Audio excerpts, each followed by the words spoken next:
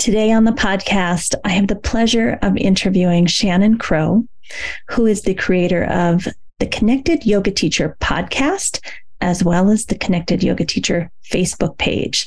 Many of you know Shannon and her groups, tens of thousands of amazing yoga teachers in there. I've wanted to get to know her for a really long time because I really admire the work that she does with yoga teachers. And today we go deep dive into how to niche down and why for yoga teachers and or yoga therapists, it could be a good idea. What are some of the obstacles, your own mental obstacles in deciding if it's appropriate for you to niche down into a specific area instead of trying to be all things to all people? What was her process like? How did it happen that she went from teaching 16 classes a week, running all over town, getting burnt out, to basically specializing in pelvic health? So what was that process like for her? And then we go on to really differentiate, how does a yoga teacher who specializes in pelvic health differ from a yoga therapist, differ from a physiotherapist or a physical therapist specializing in pelvic health? A lot of people don't understand the differences between those three health and wellness professionals. So we are talking about niching down, but then really fleshing out, what does a yoga teacher who specializes in pelvic health do versus a yoga therapist who specializes versus, say, a PT? And I think it's a great episode. I really enjoyed it myself. I learned some things myself, and I look forward to introducing you to Shannon. Welcome to the Yoga Therapy Hour podcast. My name is Amy Wheeler, and I'm your host. We are so happy to tell you all that's happening in the world of yoga therapy. And we love to find guests from all over the world so that we can share and learn and grow together. Please nourish yourself, take time for yourself, and really relax into listening to the podcast.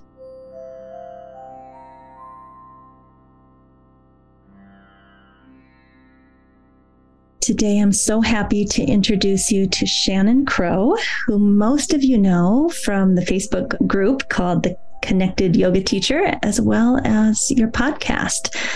Is your podcast also called the Connected Yoga Teacher? It is, yeah. So let's just start there because you have been so successful. I watch you in this Facebook group. You're amazing. Your podcast gets tons of traction. Why do you think that things have worked so well for you in creating this community around you? I mean, it's one of, I would say, the top 5 successful yoga communities that I'm aware of. Well, first of all, thank you. I'm really excited to dive right into that question.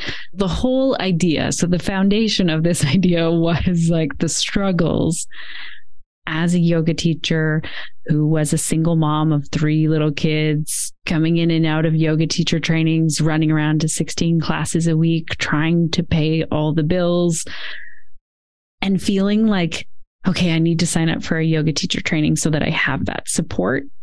But then realizing, oh gosh, that it costs a lot of money. It takes a lot of time. I have to organize childcare. Like all of that struggle was the idea behind the podcast. And when I had the idea for the podcast, I had a business coach who said, you should start a Facebook group and share information on there first to get warmed up, because I was really nervous about putting content out there. It takes a lot to put yourself out there and create something and make mistakes along the way. So she said, do some lives and help yoga teachers. I also watched other Facebook groups. So the whole idea behind the podcast, behind the Facebook group, the whole foundation of that, or the start of that, is that I wanted it to be a helpful and supportive place for yoga teachers to be.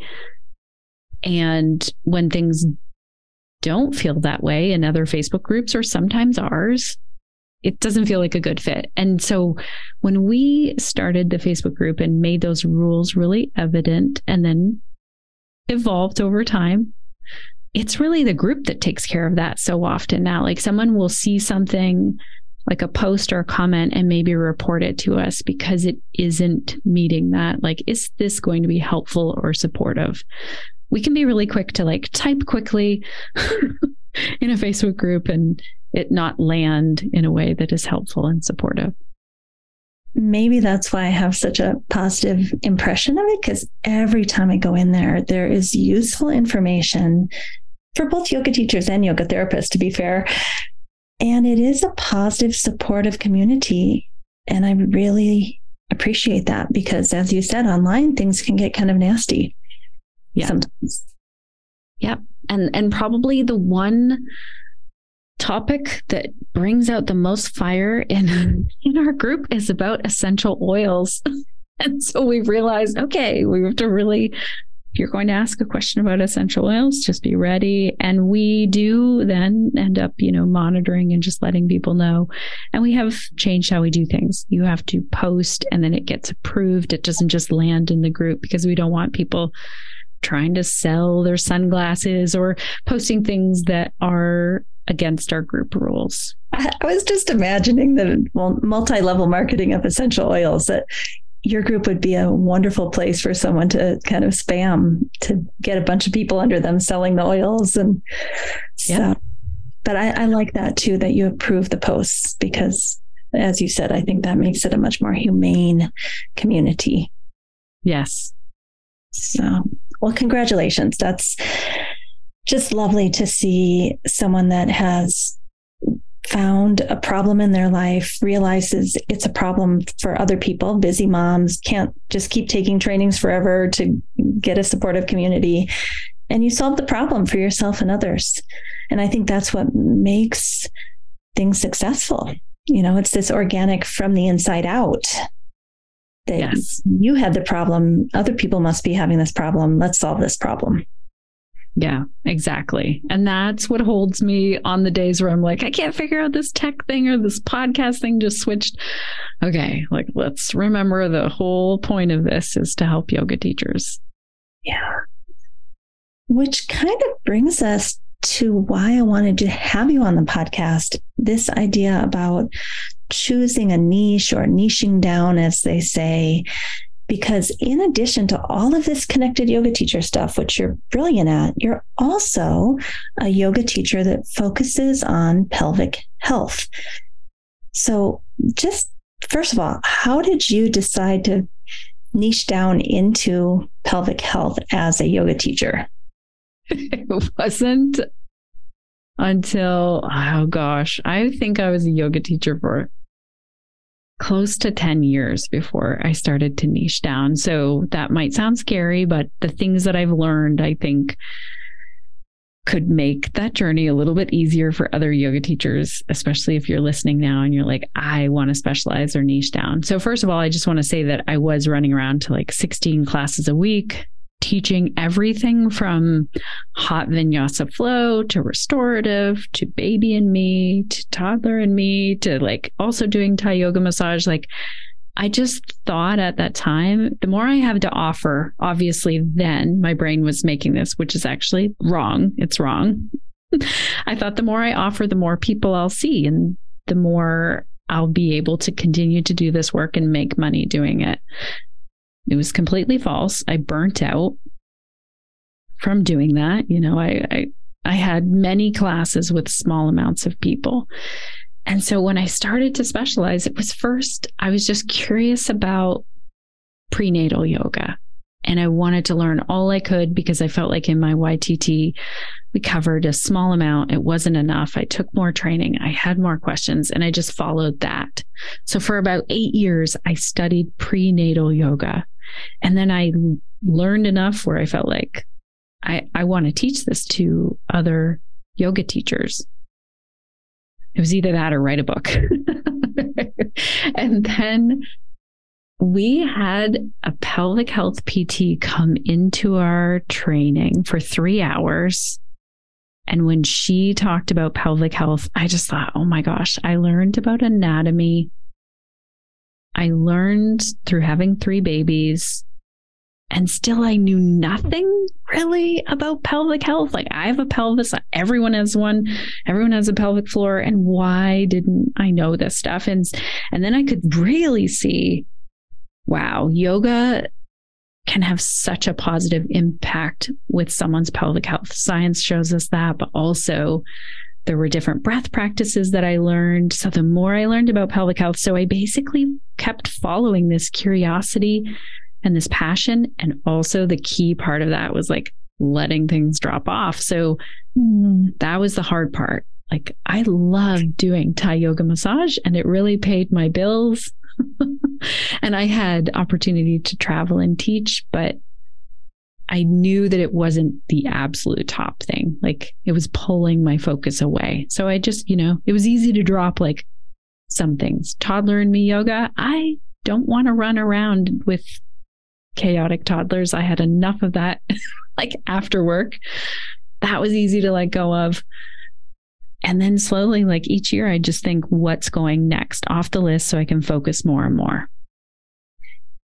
I resonate so much with what you're saying. Everything from I'll just do it all because I can to, oh my gosh, I've fallen in love with something and I see our community has a need and I don't see a whole lot of people doing this, to the realization that in order to go in that direction, you have to let go of other things. I mean, yes, I think that third part is the hardest part because you have students you love, you've made relationships with, you've gone to the studio every, Monday for 6 years. Like it is so hard to finally just let go and say, for my well-being, my not wanting to feel burnout, my financial well-being, my life purpose, my dharma, I actually have to let the singing bowls go or whatever it is.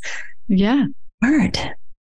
It is hard. It is not easy to let those things go. I think sometimes what helped me in that was thinking, you know what, there is another yoga teacher who's great. Like I could just remember passing off my children's yoga classes thinking this person, that's all she wants to do is teach children's yoga. And so I was like, that's your person.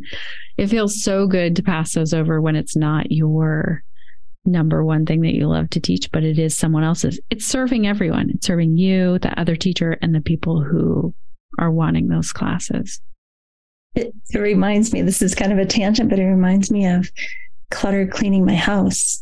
I have great outfits, but they're not for me right now. Right. And somebody else is going to go into that thrift store and find this outfit and be so psyched, like, who got rid of this? And I feel so happy dropping it off there.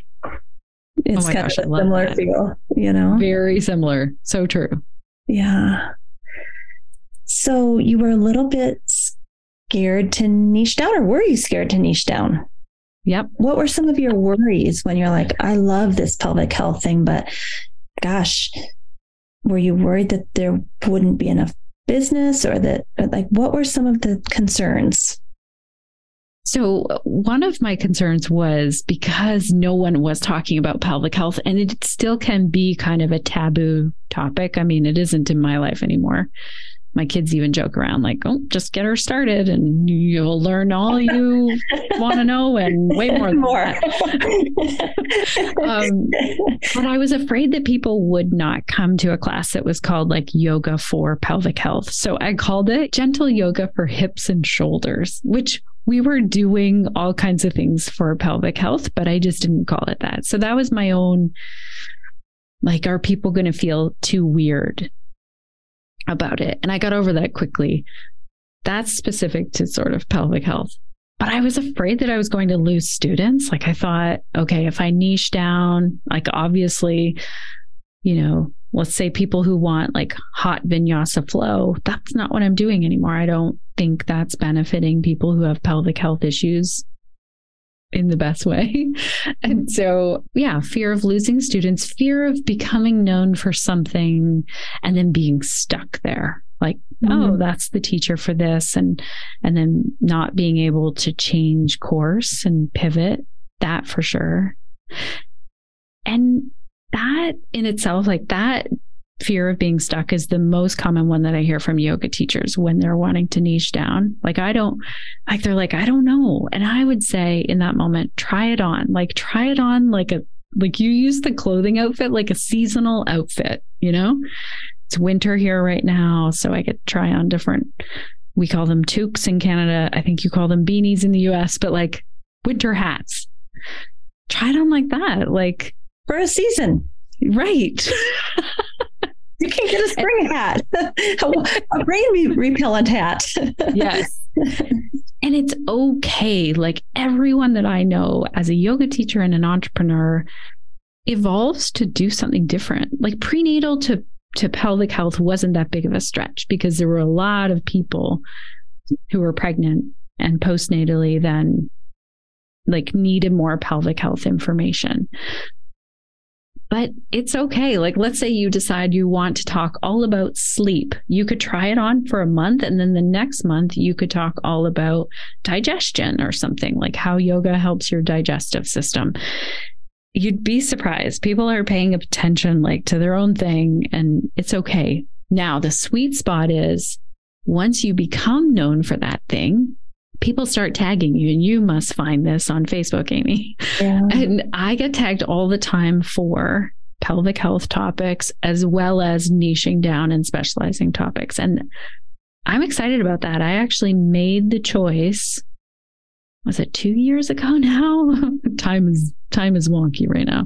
Maybe it was 2 years ago that I was only going to talk about niching down and specializing as well as pelvic health on podcasts. Because before that, I would talk about all kinds of things. Like there were lots of things I learned as a yoga teacher, and I'd be like, sure. But the more I talk about those two things, which tie together really nicely, the more that's what people are like, that's what she does. She does pelvic health. She also talks about niching down. You want to become known for something. Well, and I love the organic evolution of that. You say, try it on for a month, like a seasonal outfit. See if it lights you up. See how the people respond. See if the classes fill. You don't have to make the decision that I'm only going to talk about these two things, niching down and pelvic health on podcasts. That's like 3 to 5 years later, probably. I'm not sure how long that evolution took, but I always tell the students in our business class that you can try on many things and learn how to run a Facebook group and learn how to do Instagram and learn how to build a website. And once you've learned how to do those things, you can the next month flip your color scheme, put a new banner up there, start a different Facebook group. Like you're not stuck forever, but you do have to learn the business parts of it. And what if it does happen to be the niche that you love and it lights you up and you do stay with that for years? That's good too. Yes. Yeah. And the other thing I would tell yoga teachers is you might think you've been very clear about what you're trying on as this niche. Like, let's say for the whole month, you're going to talk about yoga to help you improve your sleep. You might post like once or twice and think, okay, it's done. Like everyone knows. And that is so far from the truth. It's 20 some touch points on social media. 3 times on Instagram. Right? Like you have to sound like a broken record, really, about your message. And I still have to remind myself. And every once in a while, like I'll bump into someone who has no idea what I do, especially when, let's say it's like a friend in my life. Technically, they should know if we're friends on Facebook or if we talk at all, or like technically they should know, except that it's not up to them. It's up to me to make sure that the people around me who are interested know what I do. And yeah, I don't know if you have thoughts to add on to that, but it's like, people don't know. I hired a coach, even though I am a business coach. I can't see myself, and I can't see how unclear my message is. Like you can't see yourself. So I hired a business coach to help me sort through all my posts and all my messages and say, this is where you're getting off track and confusing people. And here's the 3 things you're allowed to talk about so that your message is clear. So starting in April of 2023, the rebranding, the clear messaging will hopefully begin, because we think we're being clear, but we get all over the place in tangential conversations and our message is no longer clear. This is such a good example. And I love how you said, even though you're the business coach, you can't really see that for yourself. And that's some tricky work. I'm glad that you reached out to someone and that someone gave you these very clear boundaries. Here are the things you're allowed to talk about. I mean, and I didn't like it, by the way. Like, you mean I can't post my cats every day? I love my cats. Right. I have to say that's one thing. Well, that's one other thing that people have gotten to know. I post on Instagram getting outside to walk in the winter because it's a real struggle for me. And that's just become part of things. So that's the other piece. Like, in no way is that tied to what I do, other than people tell me that it helps them get motivated to go walk outside and they look forward to those posts. That's fine. You can play around with that. There's not like this clear, you can only have one business, you can only talk about one thing.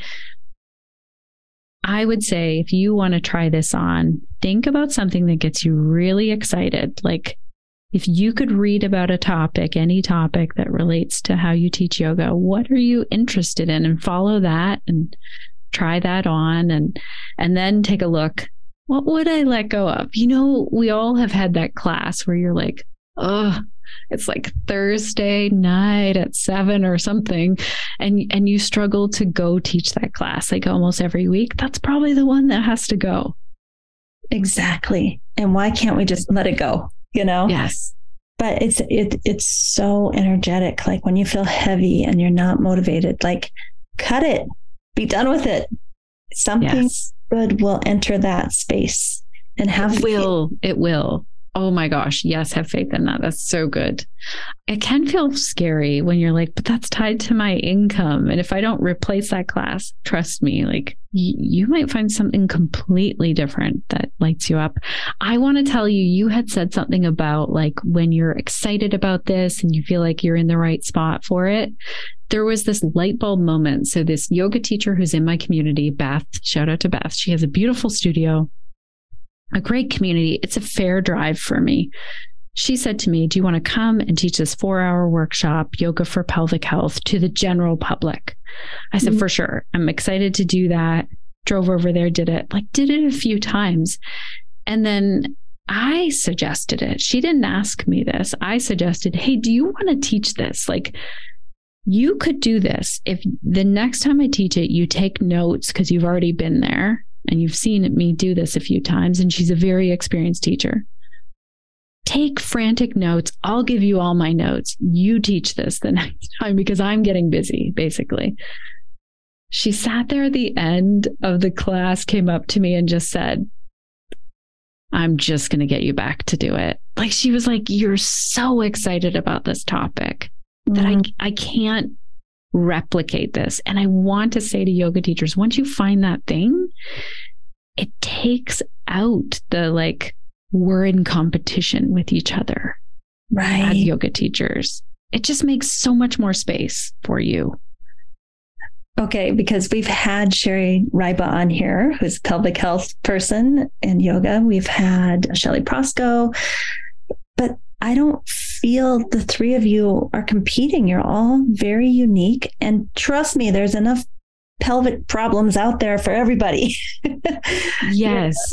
And we do very different things as well. So Sherry and Shelly are part of Pelvic Health Professionals, like our pelvic health professional group, and we work together. Like, you're right. There's a lot of people with pelvic health concerns and everyone has their own niche. Like Shelly really specializes in working with people who have persistent pain.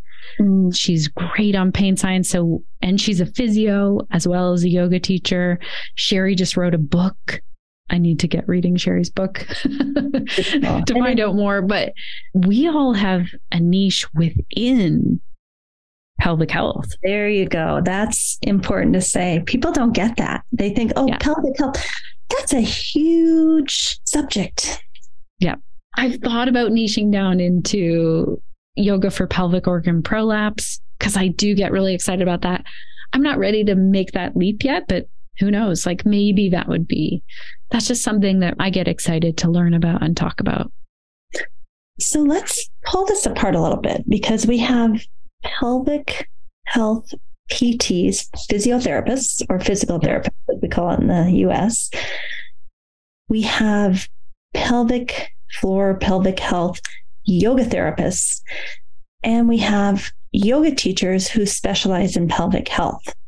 And a lot of people would think, oh, those are all kind of the same, but the scope of practice is completely different. So as a yoga teacher who's not a PT, who's decided consciously not to become a yoga therapist, tell us the scope of practice for a yoga teacher who has niched down into pelvic health as their area of expertise.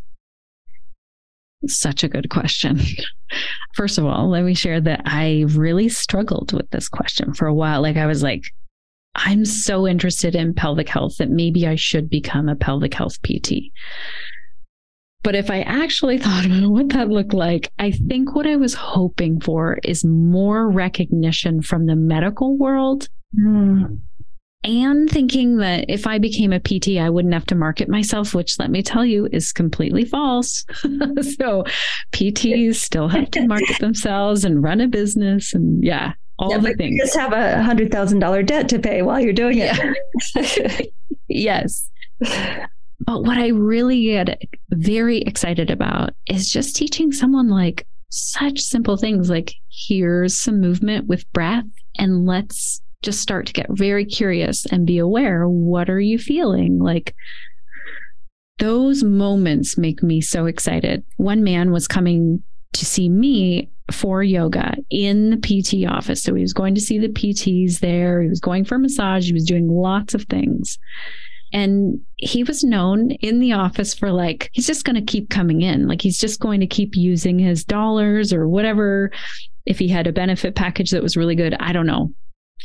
When he came in to see me, I asked him to do some free flow movement where he was just like lying on his back and just moving his legs and arms. And he was looking for set, defined movements. No one had asked him to just see how he might want to move. And he was like, I don't know how to do this. And that to me is such a juicy moment. Like you don't get to do that as a PT, really. You could.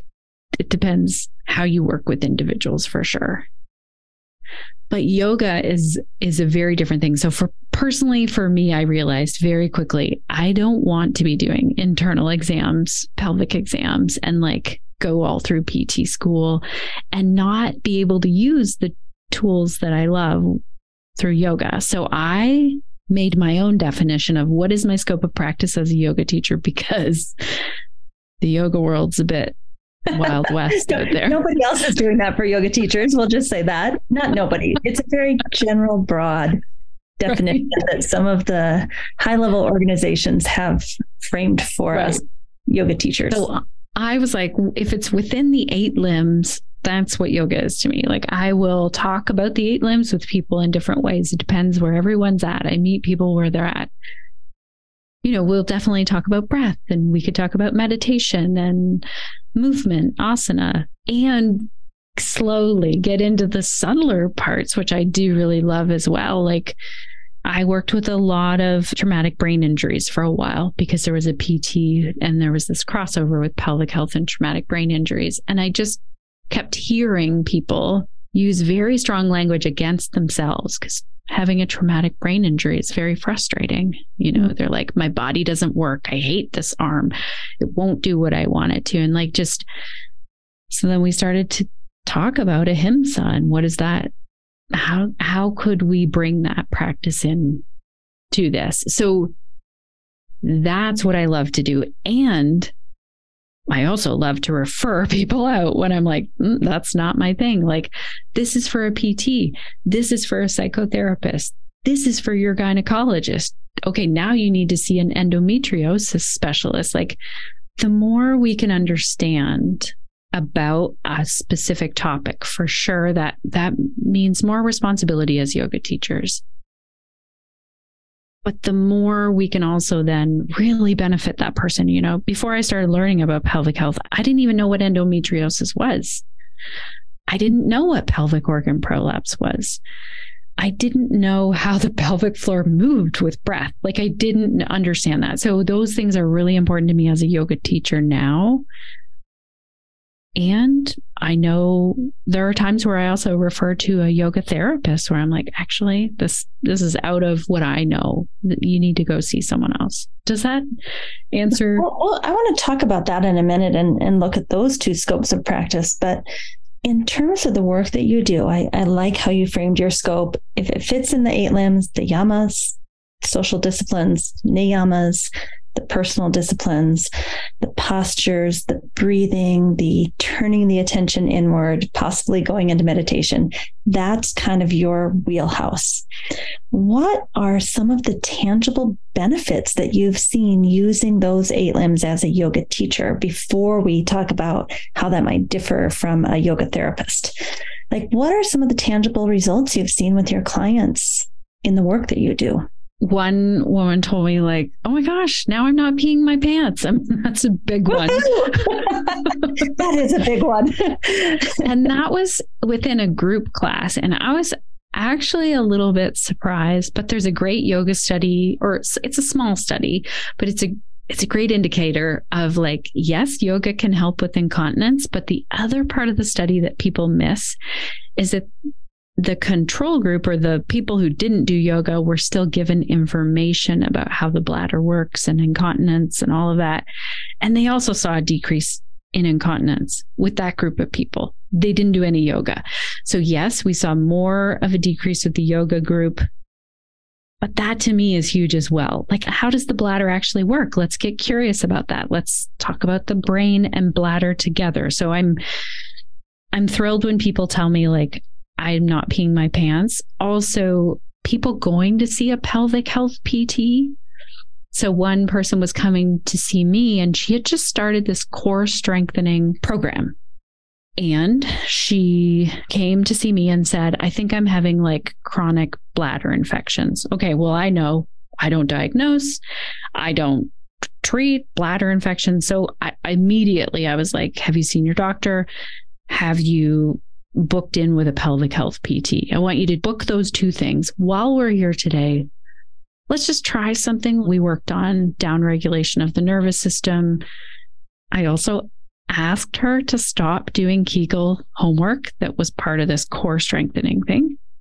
Lo and behold, like, she couldn't get in with the pelvic health PT for a while, but she saw a decrease right away when we worked together. And then the pelvic health PT told her, like, your pelvic floor is holding a ton of tension. Hypertonic.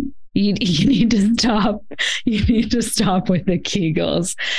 I can make an educated guess, but I love that I'm supported by this other team who, like, can confirm that and to know I'm on the right track with things. I just wanted to add in there, you said that you were doing this within a team at a physio office. So you had the benefit of other licensed healthcare professionals supporting you, supporting the client. So I just want to put that in there before you go on to another tangible benefit. Well, that's the other thing. I worked at a physio office. I stopped working there when COVID hit, and I haven't gone back because I'm really focused on, like, getting more pelvic health information out to yoga teachers, just to say, like, that's some niche work that wasn't easy, because I loved it in there, because we talked with people together, a PT and a yoga teacher, or maybe it was the massage therapist or someone else in that office. We'd all work together as a team. The other person that was coming to mind is someone who did not tell me for a very long time that she dealt with sexual abuse as a child, that she was a victim of that, and was coming in saying, I need to relax my pelvic floor. I'm seeing a PT. I'm seeing a psychologist. Now I want to relax my pelvic floor. Slowly over time to see, and you said it really well when you said it, this isn't like me sitting here with all the answers. It's this co-creation, and it's this, that's the biggest gift that I've seen working with people who they have a specific goal in mind. They know where they want to go with things. And I offer them tools in that. And there's a conversation about how's this going, and to kind of track that. And to see her then say near the end, like me realizing, okay, this is a history of sexual abuse as a child. This woman was in her, I would say like 60s or 70s. And then to see her say to me, now I can go back to the pelvic health PT and actually get an exam. Now I'm feeling like I have that capacity, and realizing that was her outcome, even though she hadn't articulated that to me early on when we first started meeting. So such a wide range of ways that yoga can help someone dealing with all kinds of pelvic health issues, which again, so many people are not talking about. When you said that you first started out the class calling it opening your hips and shoulders, I would so not be interested in that class. But if I saw in my local studio a pelvic health yoga class, I would sign up for that thing so fast your head would spin. Yeah. Like that's what happened. That class filled. Right. So I think you're right. We, especially as women, I'm sure there's men too that have things they would like to work on, but it's something that is starting to emerge, that we're able to talk about our bodies in a way that women haven't been able to do in a really, really long time, and to feel them, not even in like a sexual or sensual way. I mean, I know that's happening too, but I'm just talking about clearly, like, can you feel your pelvic floor expand when you take a nice deep inhalation? Most people would probably say no. And I think this idea that you brought up, that a lot of the pelvic floor problems are actually a pelvic floor that's hypertonic, that's too tight. Just that understanding that you can sit in your chair during the workday and work on inhalations and softening and spreading, and nobody in the meeting has to know, like, that's really cool. And we're able to talk about that now in a way that maybe 10, 15, 20 years ago would not have been acceptable in society. Mm-hmm. Yeah. And then all of the misinformation that's out there as well. Like, everyone needs to do Kegels, or do this many Kegels, or do Kegels on the toilet or at the lights, or, don't pee in the shower. There's so many messages that we hear really quickly that need to be examined, re-examined. Like, okay, Kegels might be great for this person, but not for this other person. So that misinformation can cause harm. And that's sad too. There was someone coming to yoga who came to me near the end of class and was like, I would have learned about this and gone to see my pelvic health PT. I wouldn't have had to wear like adult underwear for the last 20 years. So she had been dealing with incontinence for 20 years, and then just going to see a pelvic health PT and learning about it. And like through the yoga class, like all I was doing was giving out the PT's cards. She wouldn't have had to deal with that. So that's a tangible benefit. It's huge. Oh, another one is postnatal people. So I have this, I'm going to tell you this secret here, Amy. I have this like, the rest only you and I and all of your listeners. We're going to cut this part and you're just going to have to wonder. No, you can leave it in, but I hope other people take this on as well. Like, one passion of mine is postnatal phone calls with people who identify as women mostly, who feel like they're falling apart after having a baby, physically, emotionally. I seem to get those phone calls because people know, oh my gosh, I have this friend and I took this workshop with Shannon and now I'm going to get her to talk to them. I just seem to attract those phone calls. And it's usually just one phone call of like, your body's not falling apart. I want you to go see a pelvic health PT. Yep, you're exhausted. And yes, you will be able to go out walking again without feeling like your uterus is going to fall out. And allowing people that space. I don't charge for that time. I know what it feels like as a new mom to be like, what just happened and why aren't we talking about this? The emotional roller coaster that it is. And I've had people call me back and say like, I was suicidal when I called you and I need you to know like that phone call made all the difference. I think that's the part of pelvic health that we're not talking about enough still, is that pelvic organ prolapse, postpartum depression, menopause, like there are so many moments. And this isn't just women's health either. Like men have pelvic health issues that I think they feel less prone to talk to than women. Children have pelvic health issues as well. And there's a lot that goes on mentally around our pelvic health issues. Yeah. Let's just talk for a minute. Okay, we know like a physical therapist that focuses on pelvic health. They do diagnosis. They're trained for 2+ years. They oftentimes have now a PhD in that area, at least in the United States. They've really upped that educational requirement, which means hundreds of thousands of dollars. So there's that whole route where you could do internal assessment, you could do internal massage, external massage. Like there's a lot of things that go with being a PT. And you said that wasn't going to be your passion. Then we've talked about what you consider your scope of practice as a yoga teacher, which is let's work within these 8 limbs for interoceptive awareness, breath work, being kind to yourself, saying nice things to yourself, right? All those 8 limbs that we talked about. I just want to spend a moment, because it's the yoga therapy hour, saying, well, where would a yoga therapist fit into that? And I don't know if you have an opinion, but I'm going to start if you're okay with that. Yeah, I'd love to hear your opinion on this. You're the authority. Our goal in yoga therapy is something called salutogenesis, or Marlisa Sullivan says eudaimonia, that we're bringing the whole human system into a place of wellness and balance, which is very different than the focus you have. It's a very narrow focus on pelvic health. Here's the muscles of your pelvic floor. Here's the exercises you might be able to do. Here's the breath techniques that might work. And you can correct me in a minute if I'm wrong about that.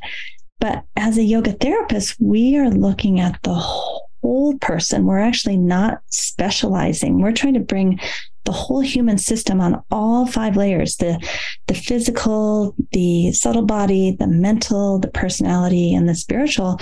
We're trying to help people come into balance with the hope that that will maybe clear up some of these issues that have going people. Like, for example, if I get really stressed out, it hasn't happened in a long time, but I noticed that when I got stressed out, those would be the days I would have some leakage, Yeah. And I was like, that's really weird. So a yoga therapist may not be focusing directly on the pelvic floor, although maybe they could. They might come back around and say, well, what's happening on those days that you're feeling so stressed out? From the yamas, from the niyamas, from the 8 limbs also, but also maybe some other teachings too. How are we going to work with your mind to keep your mind in balance? How are we going to work with your relationships so you don't go home and spout out at your family, making you more stressed out? So we're really, from the point of the gunas, from the point of the doshas, from the point of Panchamaya model, we have all these models from the ancient texts that we use to help bring the whole person into balance. And I think within that, there are people that as a yoga therapist do all of that and specialize in pelvic floor, right? There are like Shelley Prosko and Sherry Ribadostal. They do both. They're like yoga teacher and yoga therapist all in one.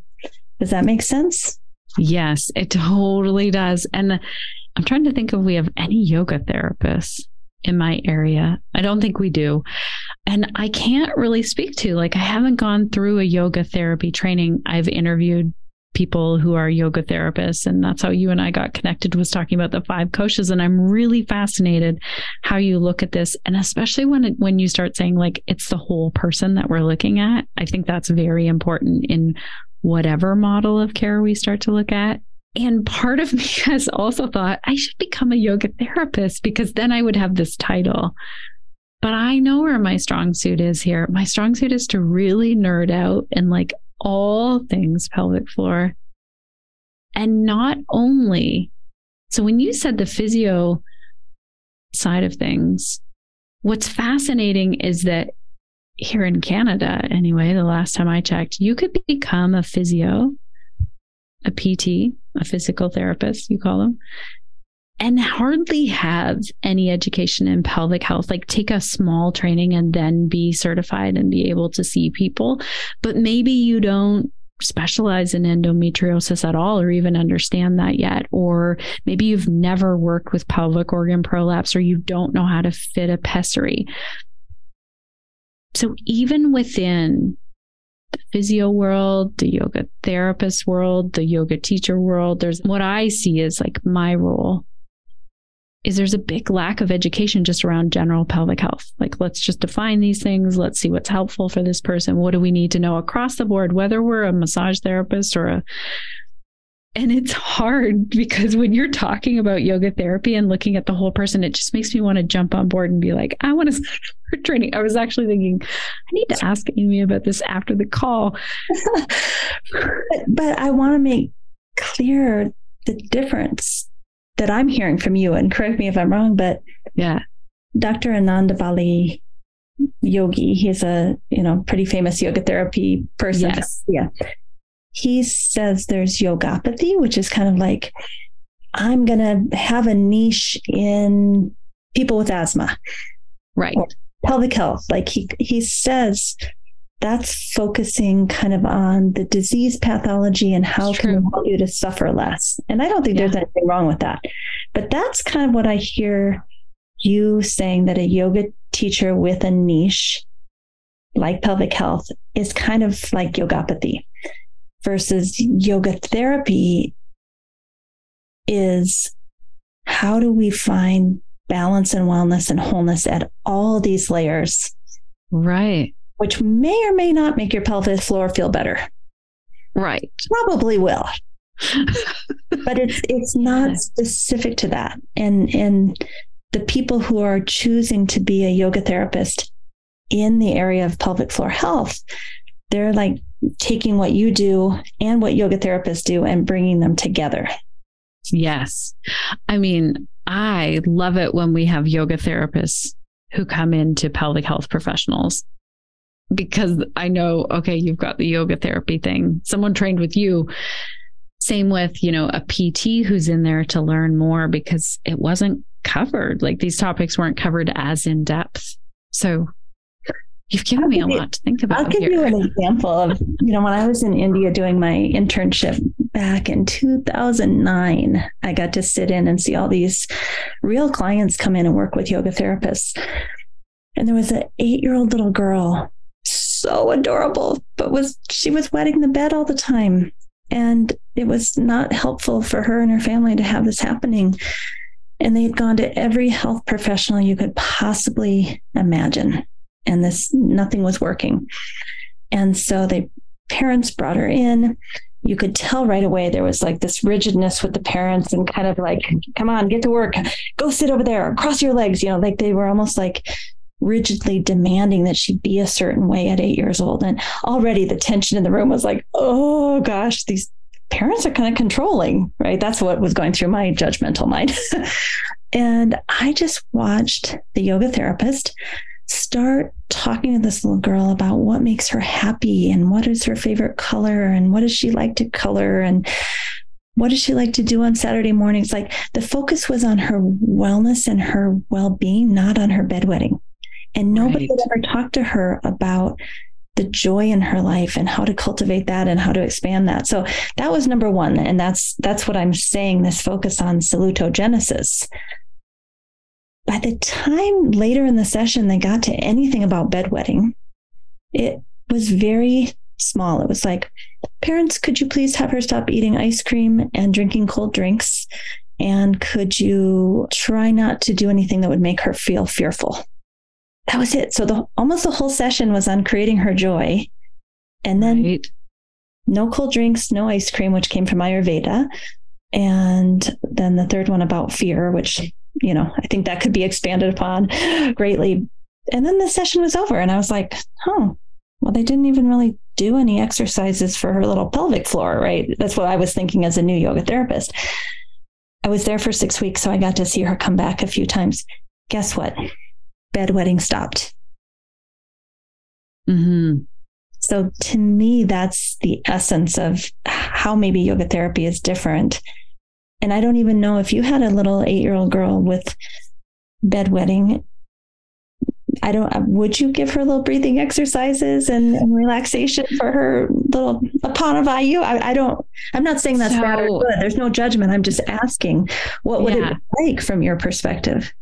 From my perspective, working where I did and really being clear on like, what's my scope of practice, I would send any child to the children's yoga teacher, but also lean heavy on the team, like who specializes with children in terms of PT, pelvic health. That's who I would lean on, as well as a psychotherapist or someone who works within the psychology field. Like there would be 3 people that I would refer this person out to. I have to be really honest. That's what I would do. Okay. Because it's not like I don't work with children's pelvic health. And this family had already gone to multiple healthcare professionals, like suggesting, and nothing had been working. Right. Yeah. Right? So I'm not saying that people can't help with that and that there hasn't been great success, but for this little girl, I think it was a psycho-emotional issue. It just observing, because I have to remember some of this was in Tamil and I was not catching all of it. I could read the files in English after the fact, but the conversations were, I was having a hard time hearing every single thing they were saying.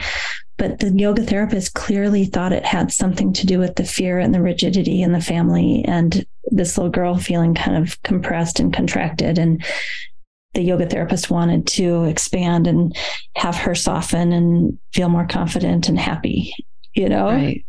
And it worked. And maybe I love this story because sometimes we think that, okay, I'm going to go to this one doctor or this one PT or this one yoga teacher or this one yoga therapist, and this is going to be the fix. And I think, the biggest takeaway there is find someone who is going to look at you as an entire person. If you just focused on the pelvic floor, it's a total disservice, really, for anyone.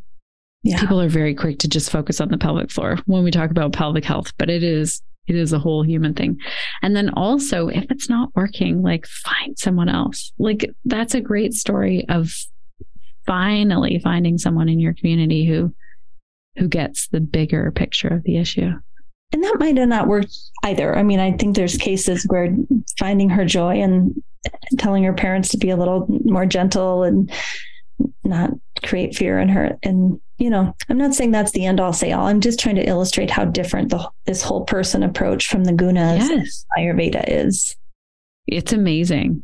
Oh, trust me. I look at yoga therapy programs a lot. Yeah, I think not everybody needs to do yoga therapy. Of course, I love it, but I think you're doing great work. My work right now is like connecting the pelvic health experts with the yoga therapists, yoga teachers, PTs, gynecologists, all the people who want to learn more about pelvic health. I know that's my path right now. And that's what I get really excited to do. And I think it's stage of life. I don't know how old your 3 kids are, but you've got a huge connected yoga teacher community. You've got this whole pelvic floor community. You've got 3 kids.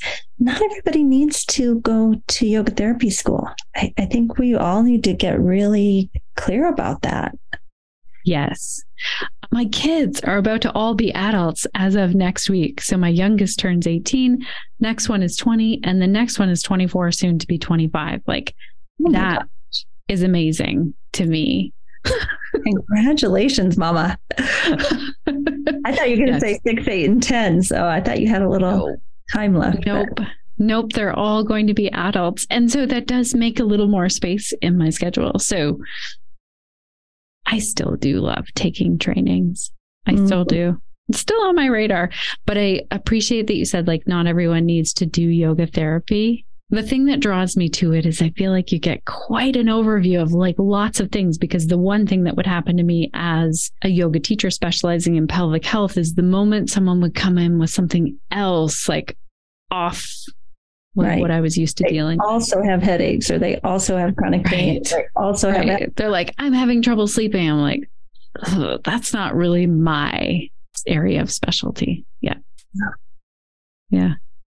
Well, thank you, Shannon, for coming today and helping us really look at what it means to choose a niche as a yoga teacher and or a yoga therapist, and kind of pulling apart physiotherapy, yoga teacher with a specialty, and then offering all these beautiful examples from pelvic health. Because I think you can talk in general terms and not understand it, but the way that you did it today, giving examples of each thing, in my mind, will make it much more clear for our listeners to understand the differences and why it's important to have a niche. Yeah. Well, and if your listeners have more questions about niching down, I'm always happy to they could send them in to you and we can answer them together or have another conversation.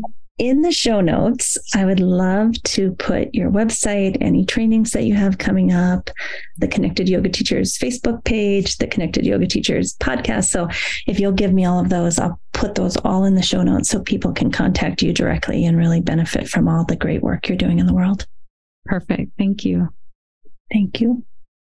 Thank you, Shannon, for such an amazing episode. I really loved how you defined the scope of practice for a yoga teacher who is niching down into an area such as pelvic health. And for you, that is kind of the 8 limbs of yoga. And just knowing that a yoga teacher who specializes in that way is going to be very beneficial to any kind of healthcare team.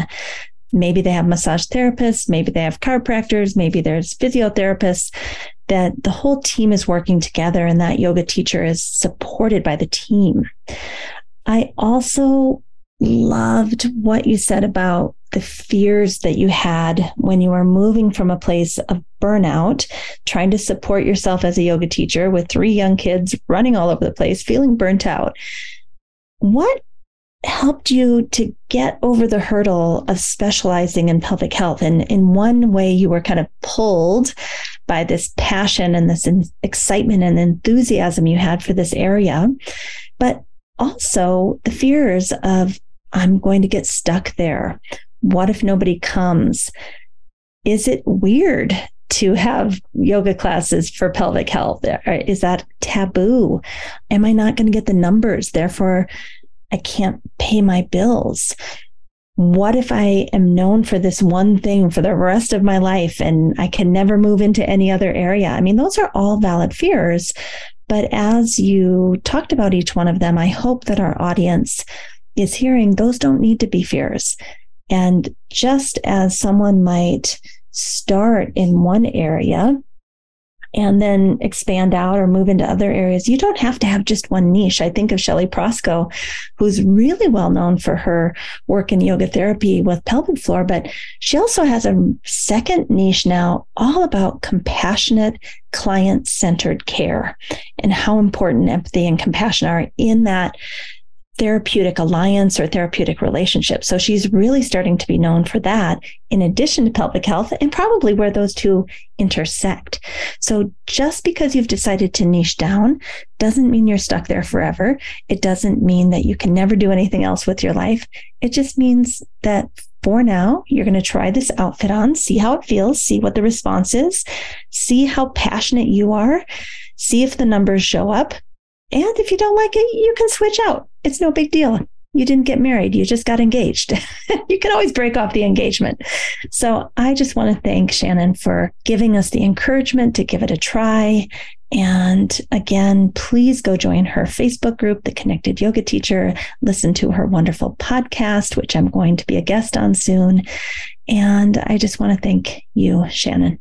Please don't forget to sign up for our newsletter mailing list, where we give you a free gift every single week. It's usually something that the guest has been talking about, like a book chapter or an article or an infographic. Check out the show notes for that.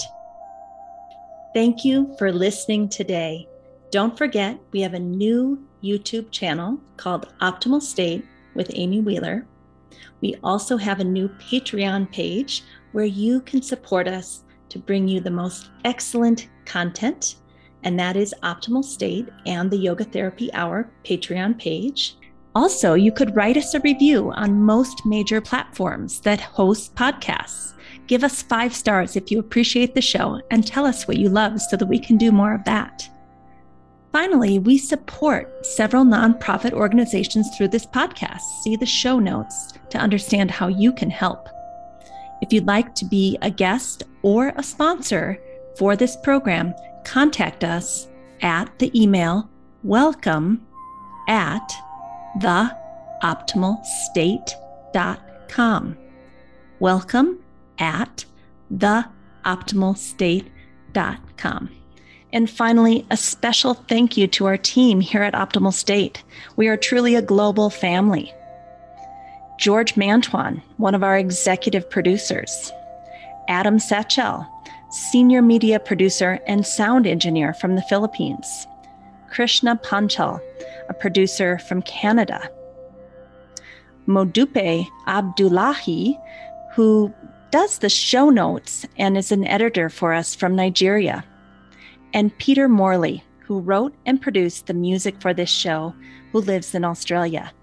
Find more about Peter's work at www.zenmusic.biz. Thank you for listening. We'll see you next time.